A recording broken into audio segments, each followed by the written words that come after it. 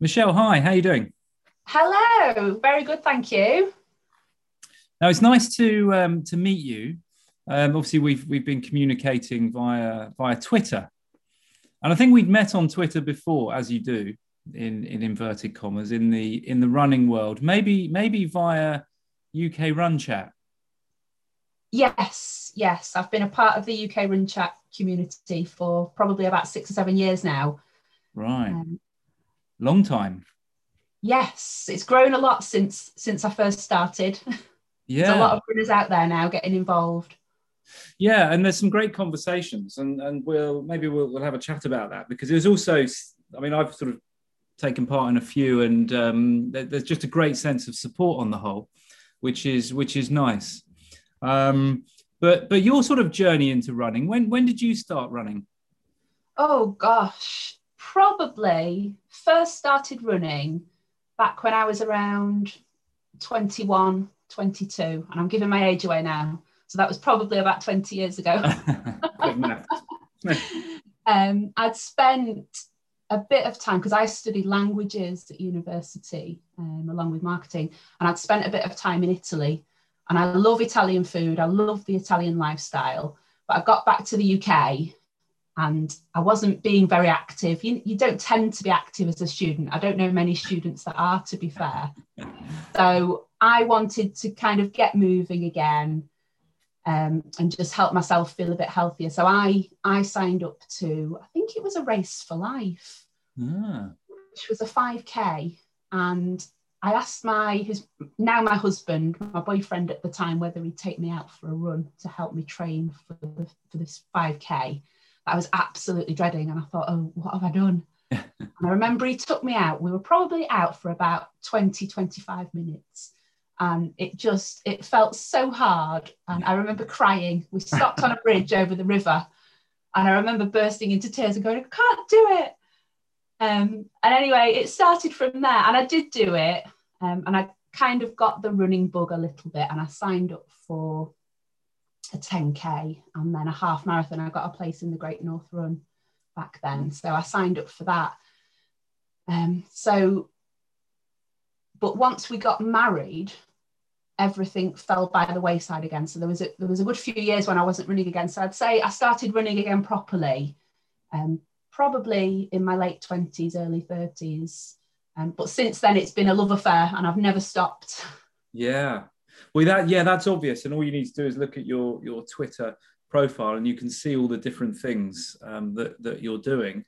But you sort of zoomed then from 5K to the Great North Run's a half marathon, isn't it? It's a half marathon. Yeah. Yeah. I mean, that's Yeah. that's a real leap, and I can remember making that leap, and it's a massive Yeah, difference. it is. And I remember at the time, I didn't really have many people to run with. And I joined a gym through my work. Our work gave us gym membership. And I remember thinking, right, it's okay, I can train for this on the treadmill. And I remember one of the gym instructors coming over to me after I'd just done about an hour and a half running on the treadmill. And he said to me, now, I don't want to seem rude, but that's probably not the best way to train for a half marathon. Um, so, and I kind of agreed, it's not good. It's not good for your joints running long distance on the treadmill, is it? It's just such a repetitive. I mean, you probably know more about this than I do. You specialise in that kind of area, but it's not good. And the actual half marathon itself wasn't it wasn't great. I didn't really enjoy the last few miles of it. Okay, And that's so probably because I hadn't done a lot of training outside because I just didn't feel confident really. hmm. That's interesting, isn't it? Because there's pluses and minuses of everything, and Yeah. you ran on a treadmill for an hour and a half. I mean, to me, Yeah. that's outstanding because of the pure boredom. Yeah. That would be awful thought, and I have done it, and it is awful Yeah. in that way. But interesting that you felt that, as in that you didn't feel you reached the level of fitness that you wanted for the actual day. No, I just don't think, I don't know what your views are on this, but I don't think treadmill running just mimics outdoor running at all, really. You've got the action there, obviously, but I don't feel you put as much effort in on the treadmill, and you can set it at a speed. You don't have hills to deal with. You don't have people to dodge, lampposts to move out of the way of. So you're not getting that sideways lateral movement in. And for me, it wasn't adequate training at all. I wish I'd done more outdoors running, and I probably would have enjoyed it a lot more had I trained specifically for on the road for a road half marathon. Yeah. But, I've learned a lot from that experience and haven't done it that way since. Yeah, no, absolutely. And I was going to say then, when you look back on that and think about then and how you do things yourself now and how you coach others, how would you advise someone now if they wanted to embark on a half marathon?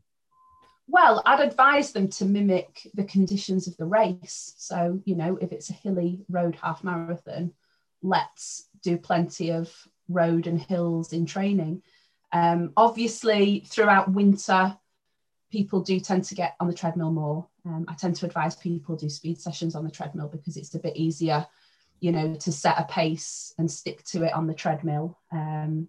Although I would always err on the side of get outside if you can, and even get off road more and do some more trail running as well to strengthen you up. I mean, the treadmill has its place, but I would never advise making it a central part of a plan, really. Yeah. It's there for me as if I really have to go on it, it's there. A sort of a last resort, perhaps. Yeah, I think so.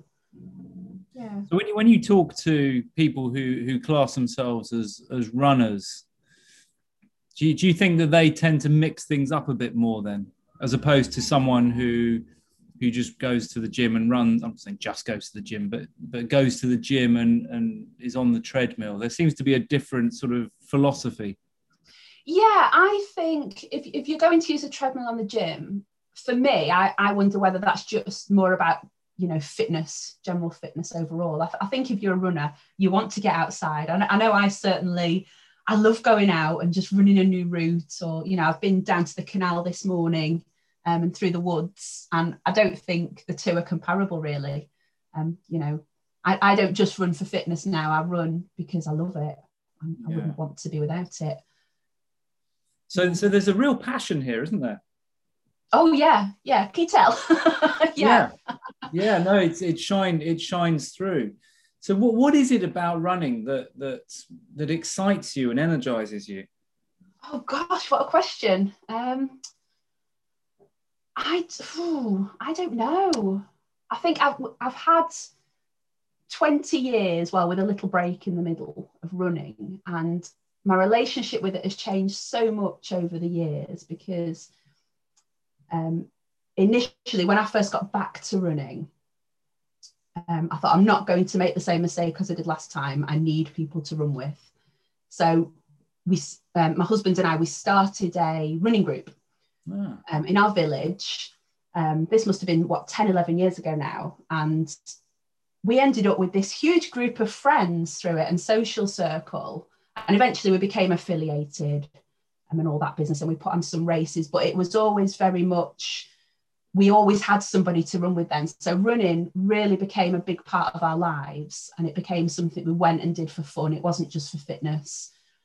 And then we've recently moved, we've recently moved to Bolton 3 years ago. So we've kind of said goodbye to our running club, and we've had to start a new social circle. Yeah. So I have fewer people to run with now, but then that's when I trained as a canicross instructor. So I'm now out with my dog a lot more, up in the hills and in the woods. So I'm much more a trail runner now. And again, I'm still finding that enjoyment. It's not as social an activity for me, but for me now it's a release. I have an 8-year-old daughter. Life as a parent is quite busy, especially when you're self-employed and working for yourself. So running for me is just really, really important to me, to get out in the fresh air and the countryside. Yeah. So it's kind of evolved through the years. So that's where I am now. Yeah. So I saw that. I saw that you got into running with your dog, but not only you, but taking other people as well. So how did that come about, the getting into dog running? Well, we've always had a dog since before we were married, and she used to come out running with us on the trails. She was really good. She'd run at our heels. She didn't need to be on the lead, and she was getting a bit older. So we decided to rescue another dog, who we went to a shelter in Lincolnshire where we used to live, and she'd just come over from Romania. This young pup who our old dog really took to. So we thought, yes, this is a good match. And our old dog, the plan was our old dog would teach the young dog to behave herself, teach her all the good things about her. And it doesn't work like that. Our younger dog, Poppy, she was a rescue from Romania. She had a lot of issues in terms of being scared of people. So we did a lot of work on that. But it turns out she's a sight hound. So her prey drive is just off the scale. Oh, right. So she ran off a few times chasing a deer on the moors, and I just thought, I can't deal with this stress of not knowing where she is, and thinking I'll lose her, so I'm going to keep her on the lead. So I started Canicross like that, and it was Lara at DogFit, who I know on Twitter. She got in touch with me and said, why don't you? She said, we're always looking for new people to kind of come into DogFit and help teach others, because I didn't have anyone to talk to about how to get started. Yeah. So she said, why don't you come and, we'll train you up and you can get qualified as an instructor, and then you can kind of teach others as well who are just starting out what's happening. So that's what I did. So that was a few years ago now. So I trained up. DogFit kind of teach you all about harness fitting. So it's really important when you're running with a dog not to just do it on a collar and a lead. You need proper kit. Yeah. So now I teach others. They come to me, we'll fit them up with some kit, we'll give them a little taster session of what it's like, we'll teach them some basic commands, and I run a few social groups in the area as well in normal times. I've not started those up again just yet. Yeah. So what's different between taking a dog for a run and taking a human group for a run? Well, the dogs are a lot louder. If you've got a pack of dogs out running, they're very noisy. Yeah. And, dogs, they're just a lot more unpredictable than humans. So you have to kind of keep an eye on them if they're trying to shoot off, if they see a squirrel, or another dog comes bounding over to them who's with somebody else, that can cause a bit of chaos sometimes. So it's good fun though. And once they get running, they really do work together well in a pack. It's lovely to see. Yeah. And do you spend more time? I know that obviously the last year has been different with things, but do you spend more time running with dogs plural or just one dog and maybe working with someone with one dog? Yeah, I'm usually just with my dog and somebody else. So it tends to work better one-on-one when you're teaching things. It's just a little bit less chaotic. Our pack runs tend to be more for fun and just for a bit of socializing for the humans and the dogs, really. Yeah, and I guess if you've got a pack of dogs, they can pull you up a hill. You'd think so, wouldn't you? Not all dogs like running uphill, a bit like humans in that way. Some like hills, some don't. But if someone was coming to you starting out and they've got a dog and they want to run with the dog, what would that first session look like? Well, we get the dog fitted in a suitable harness. So one that's not going to restrict its shoulder movement, one that's comfortable to pull into. And then we'll get the human fitted into a waist belt as well. So the waist belt for Canicross, you put your legs through it. It's a little bit like a climbing harness. So what happens is when you attach to your dog via a bungee lead, it pulls you from the hips so that you're not pulling at your back. You see a lot of these kind of cheap running belts in pet shops that just fasten around your waist, but they can really damage your back.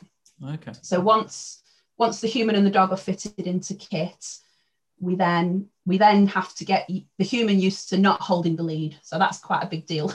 Yeah. It can feel strange if you're used to constantly having a handheld lead. And then we'll just teach a few commands and start running. The first command we teach is always to make sure you can stop safely with the dog. Yeah. So how to slow down. And then we'll just progress from there really and try to get the dog pulling. Some dogs will pull naturally, and some, like one I had yesterday, just wanted to run by her owner's side, gazing lovingly into her eyes. It was really cute. And then we'll kind of do some left and right and dodging around trees and fun things like that. So sort of more agility and fun stuff. I suppose it's fun anyway, isn't it? Yeah, it is. It's always fun. Yeah. And every run is different. Yeah. What about different breeds of dog? Are there some that are more suitable than others? There are. I mean, there are obviously some dogs bred to run anyway, but sometimes they won't have as much stamina as other dogs. I mean, most dogs will enjoy running. Yeah. And some are more prone to wanting to pull, whereas others perhaps won't want to pull as much. So there are some that are more suited to Canicross, but it's hard to break it down into breeds really. I guess so. And temperament, I suppose. Yeah, every dog is very individual. I mean, some dogs that I've thought will be really strong pullers have just not wanted to at all. So yeah, it's hard to know until you try it. And I suppose, a more extreme example, a sausage dog is probably not going to go for a 20k run. No, I can imagine those little legs. But then equally, if you've got a greyhound, then that could be a bit dangerous for the human. I don't know. Is Canicross dangerous? You are always in control of your dog, so you can stop. You've got a lot of strength in your hips, so it is easy. If you teach the dog the command to stop, and you lean back, and stop the dog from pulling. I always say to people, you're never going to fall over, really. I know a few who have, but very small minority. Yeah. But it's as much about teaching the commands to the dog as well. So as you said earlier, temperament, is the dog willing to listen to you? When you're attached by a lead, you do have a much stronger bond. The dog does tend to listen to you a lot more because it can't see you. Yeah. I mean, is there a sort of a level of training beforehand that would be important? Yeah, absolutely. Yeah. And you would need to reinforce the Canicross commands when you're out on walks as well, just teaching the dog to heel and to slow down. So that is so important. Yeah, voice commands are everything when the dog can't see you. Yeah. So once you've sort of gone through that process and taught the human, the commands and such like, where does it go from there? What do people typically like to learn and do, and what do you offer them? Typically, just a little bit more technique, really. Descending hills is usually the big one. Because we teach our dog to pull, and then suddenly when you're going down a steep hill, you need it to be behind you and not pull you. So that tends to be the next one. But really, we just get out onto the moors and explore a little bit. We do all kinds of different routes, and the dogs love it. Yeah, somewhere different every week. Now that sounds fabulous. So I'm just sort of picturing that, and the space and the countryside and the air. It's got a real appeal to it. We've got a dog. He's a Pomeranian, but sort of a bigger one. Yeah. You have to forgive me on the details. It's kind of more my wife's dog, I'd say, and he kind of he can run quite a long way actually for something with small legs, and he's very nippy. But we haven't sort of taken it to any formal level. No. And he doesn't. Well, he'll be on the lead, but he's not very good at coming back. No. But of course, that's not his fault.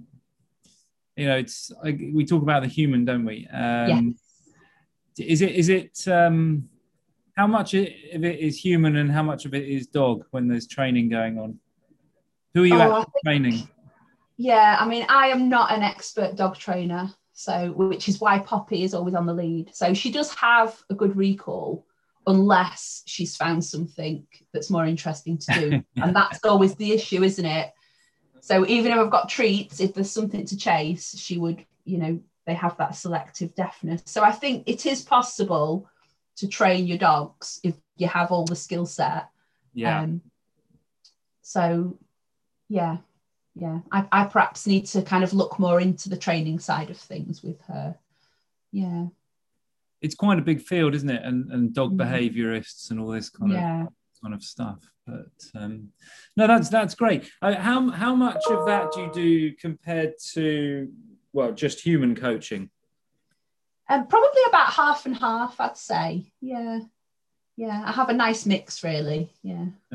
And what was the appeal of getting into coaching in the first place? I think just for something, a more flexible way of working for me. I mean, I do obviously love what I do.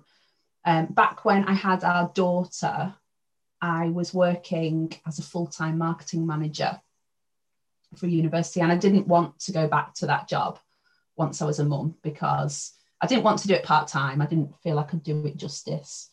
And I thought I just need to do something from home. So I had my coaching qualifications, and I just thought, well, nothing ventured, nothing gained. I'll try it. And I started doing a few training plans for people within our club just to get some practice at helping people. And it's a scary thing when you start a business on your own, isn't it? Thinking, oh, is it going to go all right? But actually, I'm probably, 5-6 years into it now, and I just really love it. I feel I've got a really good balance of, helping people, aside from the dog training, with my just human athletes. I've got a really good mix of people across the board. I've got some who are just starting out running, and then I've got others who are aiming for ultra marathons. So it's a really interesting job, and I love the outcome at the end when somebody achieves that goal that they've set themselves maybe 6 months previously, and they've got there, and then it's like, oh, what next? What can I achieve now? And it's just seeing people adjusting their goals then. Yeah. Because they've managed to achieve something that they perhaps weren't sure about. So that's the bit I love. Yeah. And that's what keeps me coaching. Yeah. So it's just, your passion seems to be then around helping other people achieve what they want to achieve. Yeah. And I like, some people will come to me and they genuinely won't, they won't understand simple things like how to do an effective warm-up before a run. And you'll coach them through that process, and they'll go, oh, yeah, I've never tried that before. That really helps. So it's just that sort of thing. And you think that has no value, but actually that has an immense amount of value when it's helping somebody, do a pain-free run. Yeah. So.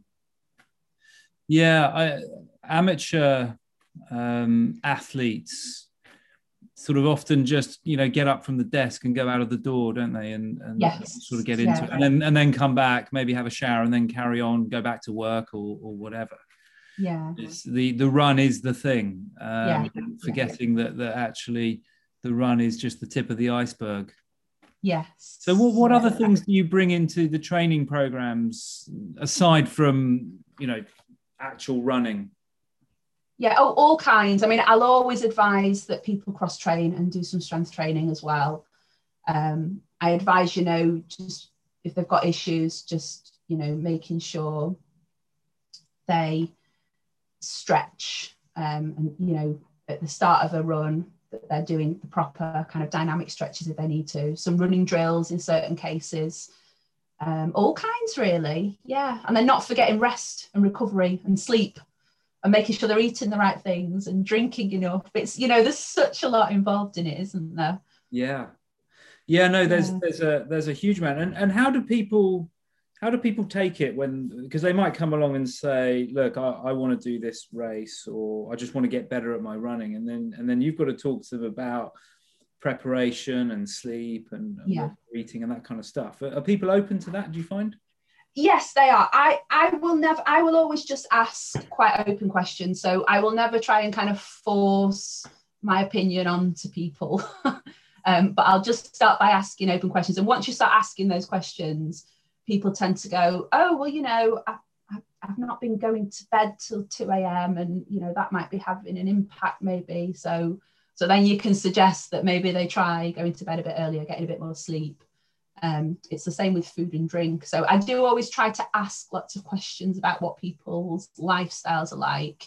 And some people are more open to that than others. It's the same.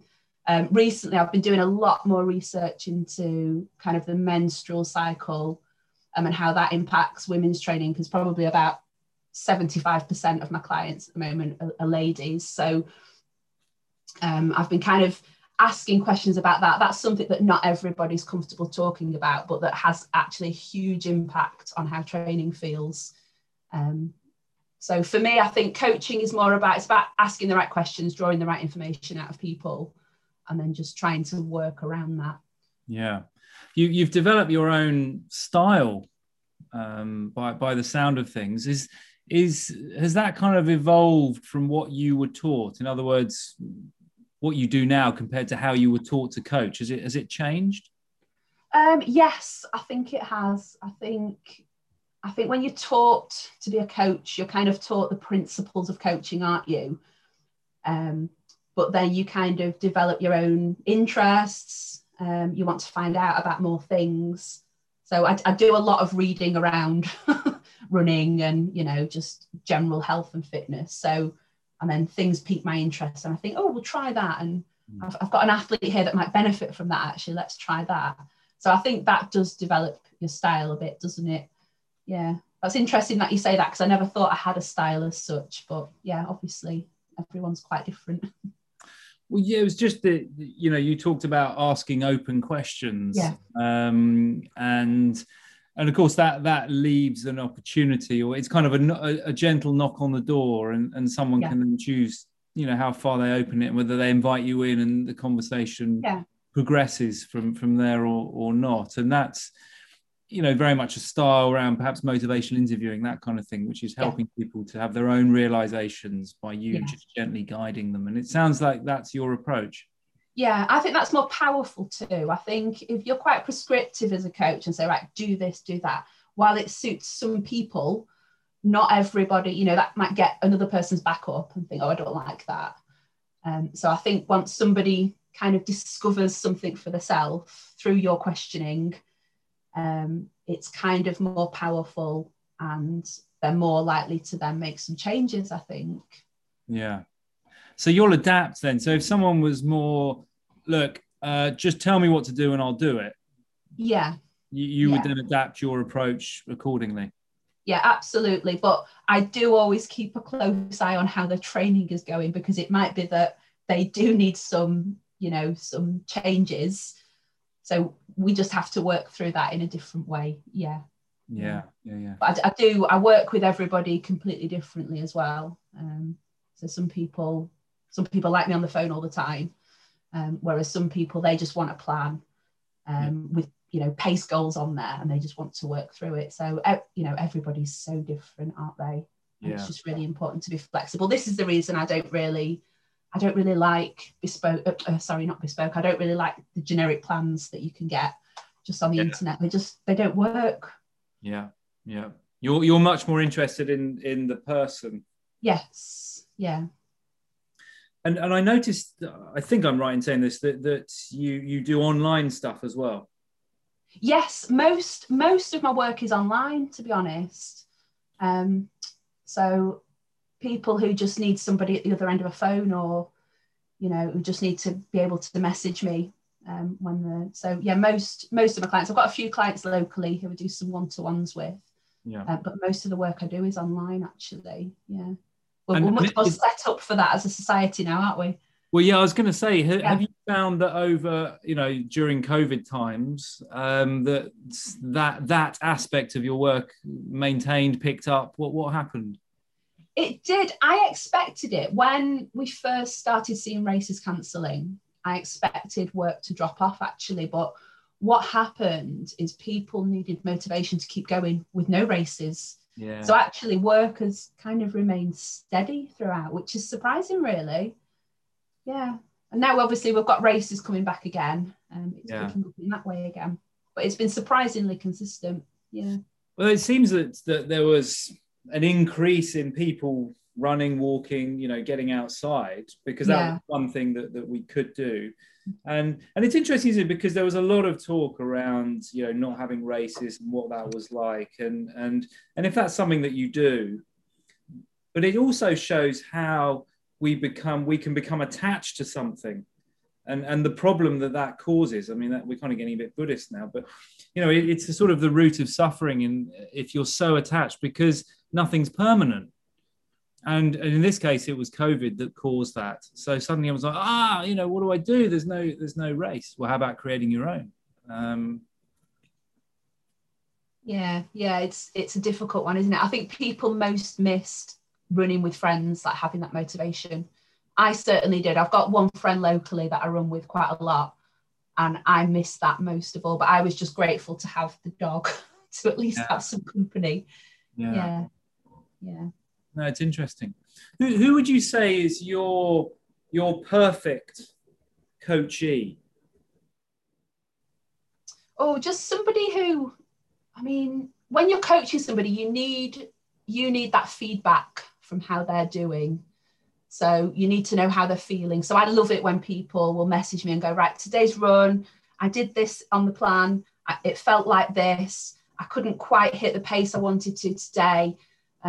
So then we'd ask a few questions about, what was different, did they run at a different time of day, what they eaten, how they slept. So I kind of love lots of feedback. I think that really helps you when you're coaching to kind of know what's going on in their life as well as just how the run went. Yeah. So you like the interaction. That's yes. A hub. Yeah. I think you need it, don't you? I don't think you can coach somebody who doesn't kind of give you a lot of feedback about how it's going, because how do you then know whether the plan needs adapting and how to kind of steer them? It's difficult. Yeah, but it's something that you seem to really thrive on. Yeah, I love it. Yeah, I think I'll always do it. Yeah, I love my job. And I also noticed that you're involved with Run Things. Yes, I'm the club coach for Run Things. Now, do you know much about the Run Things Run Club? Not a lot, only around the focus on mental health, which was it's brilliant. Run Things, that they offer a lot of events throughout the year. I think our next one is Run Around the World, which a virtual event that brings the community together. But they noticed that there were people who wanted to join a running club but didn't necessarily want to go along to a physical running club, because a lot of people with mental health issues, they perhaps don't want to be, they feel anxious going along and meeting new people. So they decided to create this, just an online club.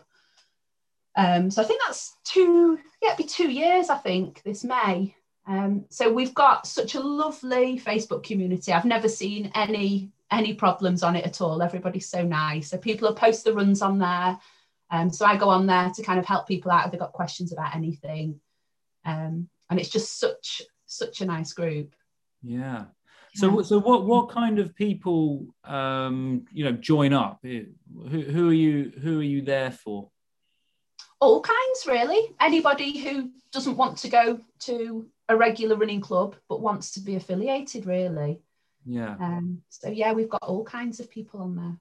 Okay. Because I mean, the term mental health is bandied around a lot, isn't it? And it kind of, there's pluses and minuses of that terminology for a start, but it seems from what you're saying is you don't have to sort of perceive yourself to be suffering with anxiety or depression or something else to be involved. You just might want to do it that way.